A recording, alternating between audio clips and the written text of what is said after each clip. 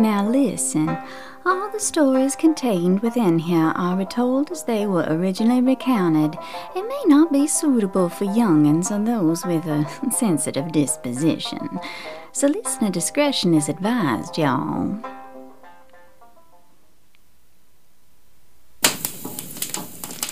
Well, y'all, it's just about time for this old gal to settle in to rest these weary bones for the winter. Oh, you know what they say. That old gray mare, she ain't what she used to be. Anyway, but before we part our ways for the season, I've got one more haint story I want to share with y'all. Now, I've saved this one for y'all for a couple of reasons, but mostly because it happened to me back when I was just a young'un. Now, I know it might come as a shock to some of y'all, but I ain't always been an old coot. Why, back in my day, I was always up to something. I'm getting into things, so much so that I probably stood up for my dinner more than I ever sat down for it, due to having my hide tanned with a switch nail every night. Back then, I figured every single day was an adventure just waiting to be discovered. But that day, well, let's just say that particular adventure finally taught me that some things just don't want to be found. Now, like I said, this all happened back when I was a young'un, but if I'm real honest with y'all, I was well and truly old enough to know better than to go crawling around in that cave with Sammy and Joshua that day. But as some of y'all know, and others of you will learn in time, youth makes you feel immortal, right up till fate taps you on the shoulder to prove you wrong. Well now, it was right about the end of summer, and the three of us figured we'd have us one last hurrah right before Joshua went off to enlist in the Air Force, and Sammy ended up working with his daddy to build houses, and I went off for college.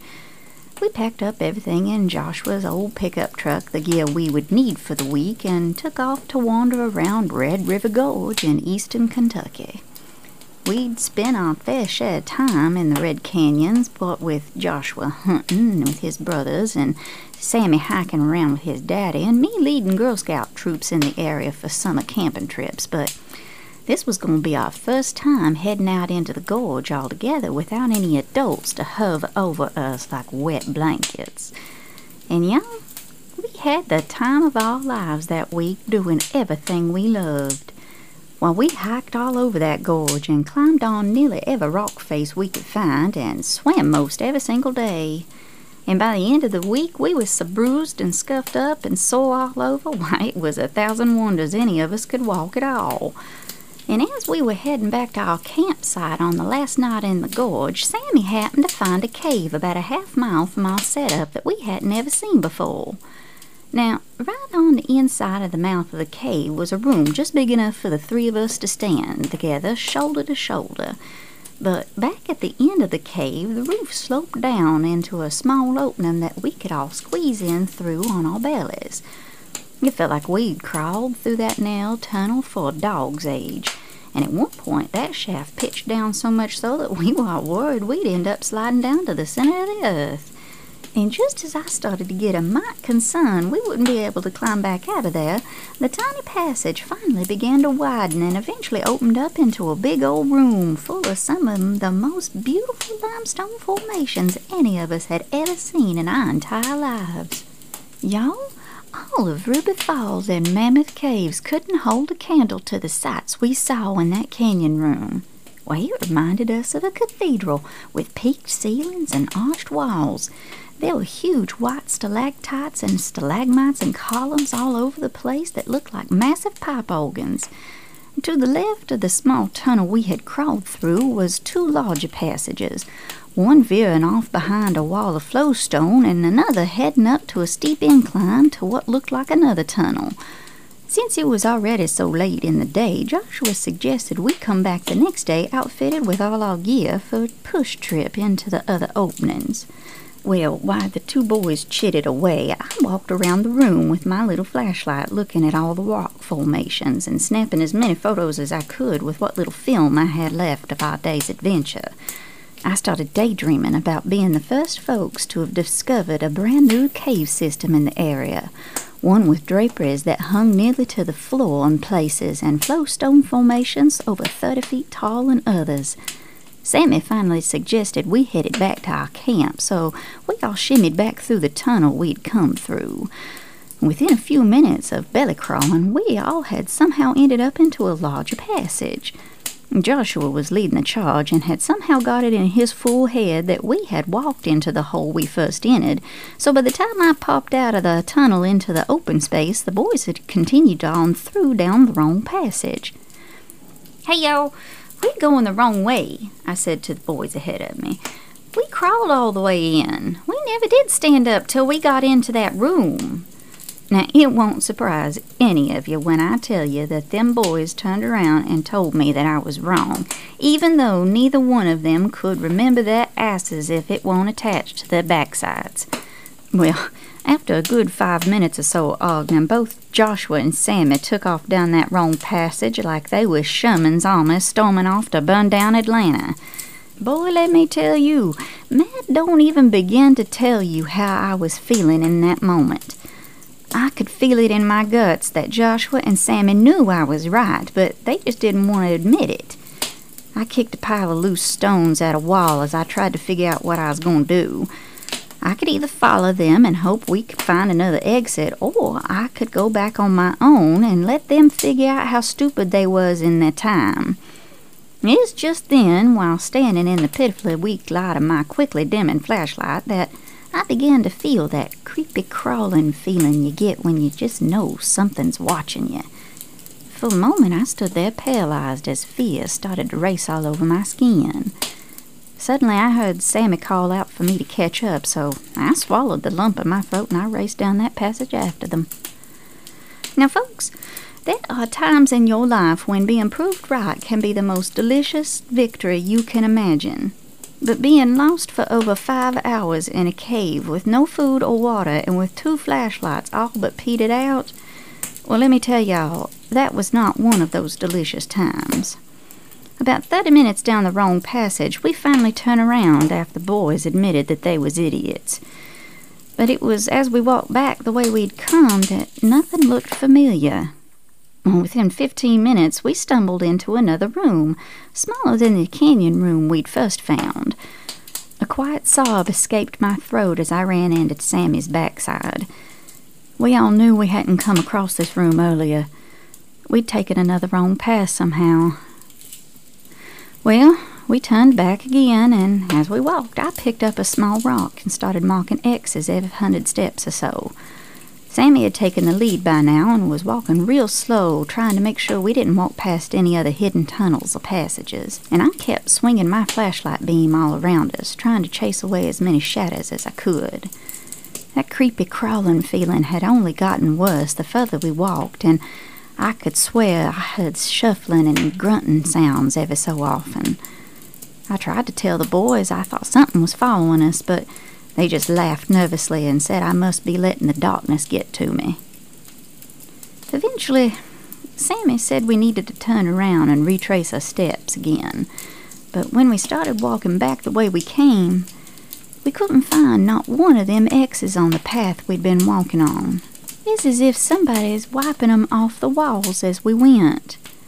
By that point, I was right between being put near hysterical and pitching a hellacious hissy fit. I sat right down next to a brimstone pool and tried to pull myself together while the boys argued about what to do. My stomach growled loudly, and I swore under my breath at the thought of the packs laying at the mouth of the cave with our canteens and leftover fruit from the day just waiting on us. And then I wondered who would find our packs if we never made it out of the cave. Not a soul knew we were in there.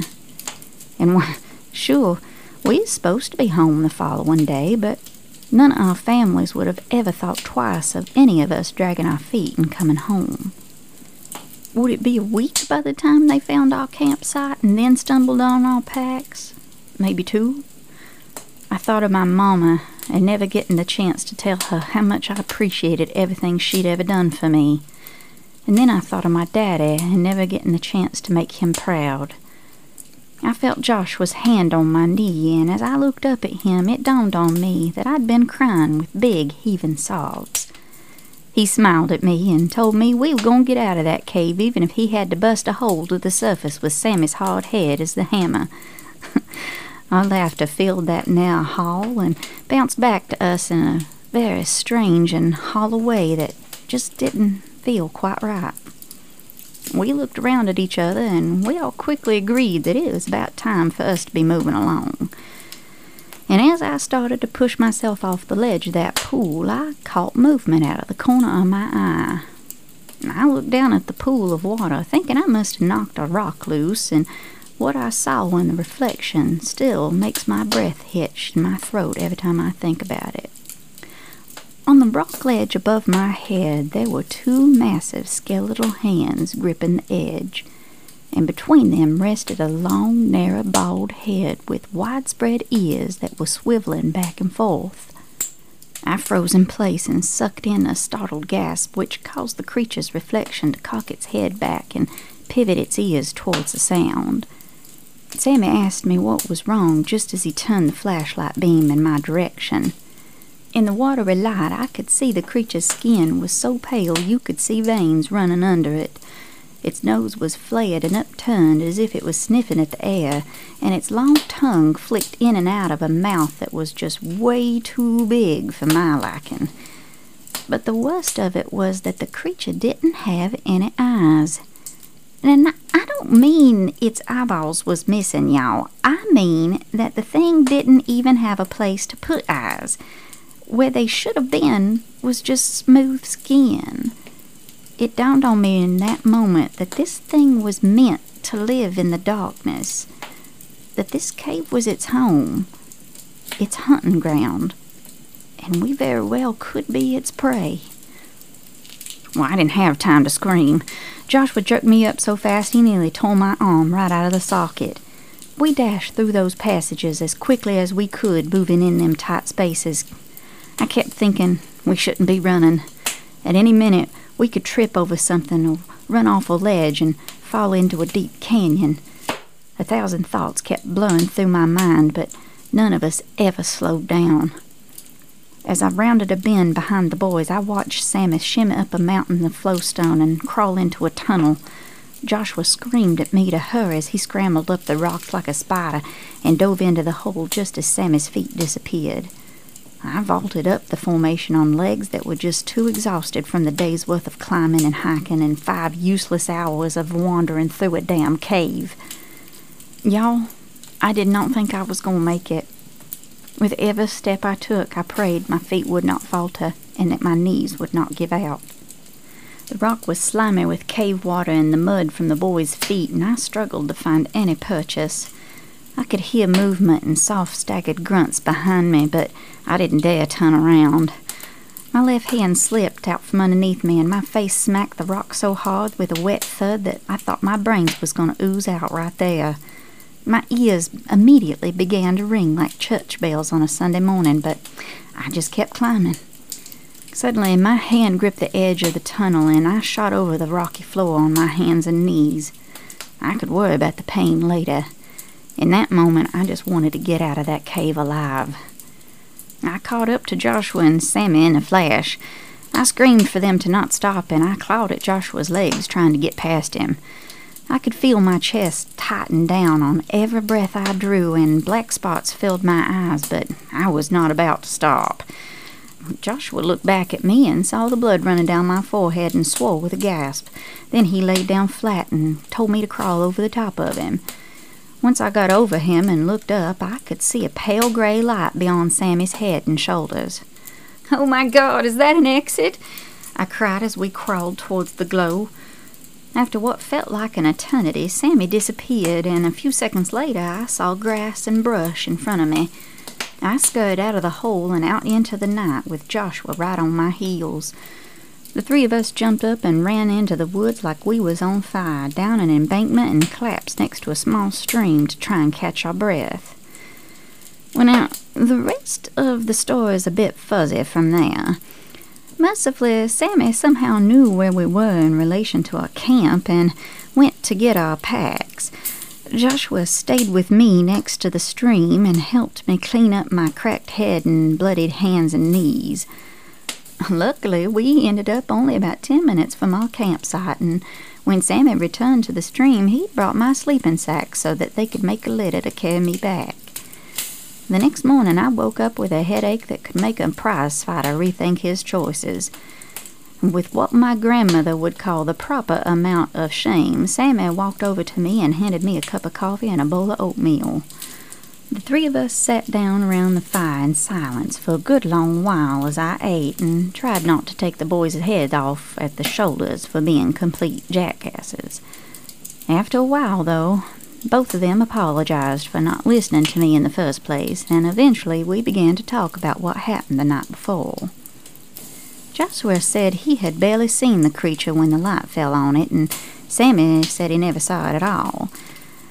Well, I reckon the only reason I got a good look at it at all was 'cause I was looking at its reflection in the pool. And both of the boys were sure the creature didn't chase us, that we had to have scared it off as we were carrying on. Well, I asked them why we ran then, if we was so sure we weren't being chased, and for a good long while neither one of them answered. Eventually, though, Sammy mumbled some old baloney about collective fear, but I'd stopped listening by then. They didn't hear what I heard when I was climbing that flowstone. They didn't hear those footfalls and them grunts right on my heels. But I didn't have the strength to argue with them idiots. I just wanted to go home. Well, none of us have ever been back to that cave, and I can guarantee you that all of the money in the world could never get any of us to ever go back. Why, all these years later, I can still close my eyes and see that creature listening to us like it happened just 5 minutes ago. Now, sure, I have no idea if that thing was stalking and hunting at us, or if it was just plain old curious about us strange creatures who was invading its home. But either way, y'all, I don't care to find out, and I suggest y'all don't go looking either. Some things are just best left in the darkness.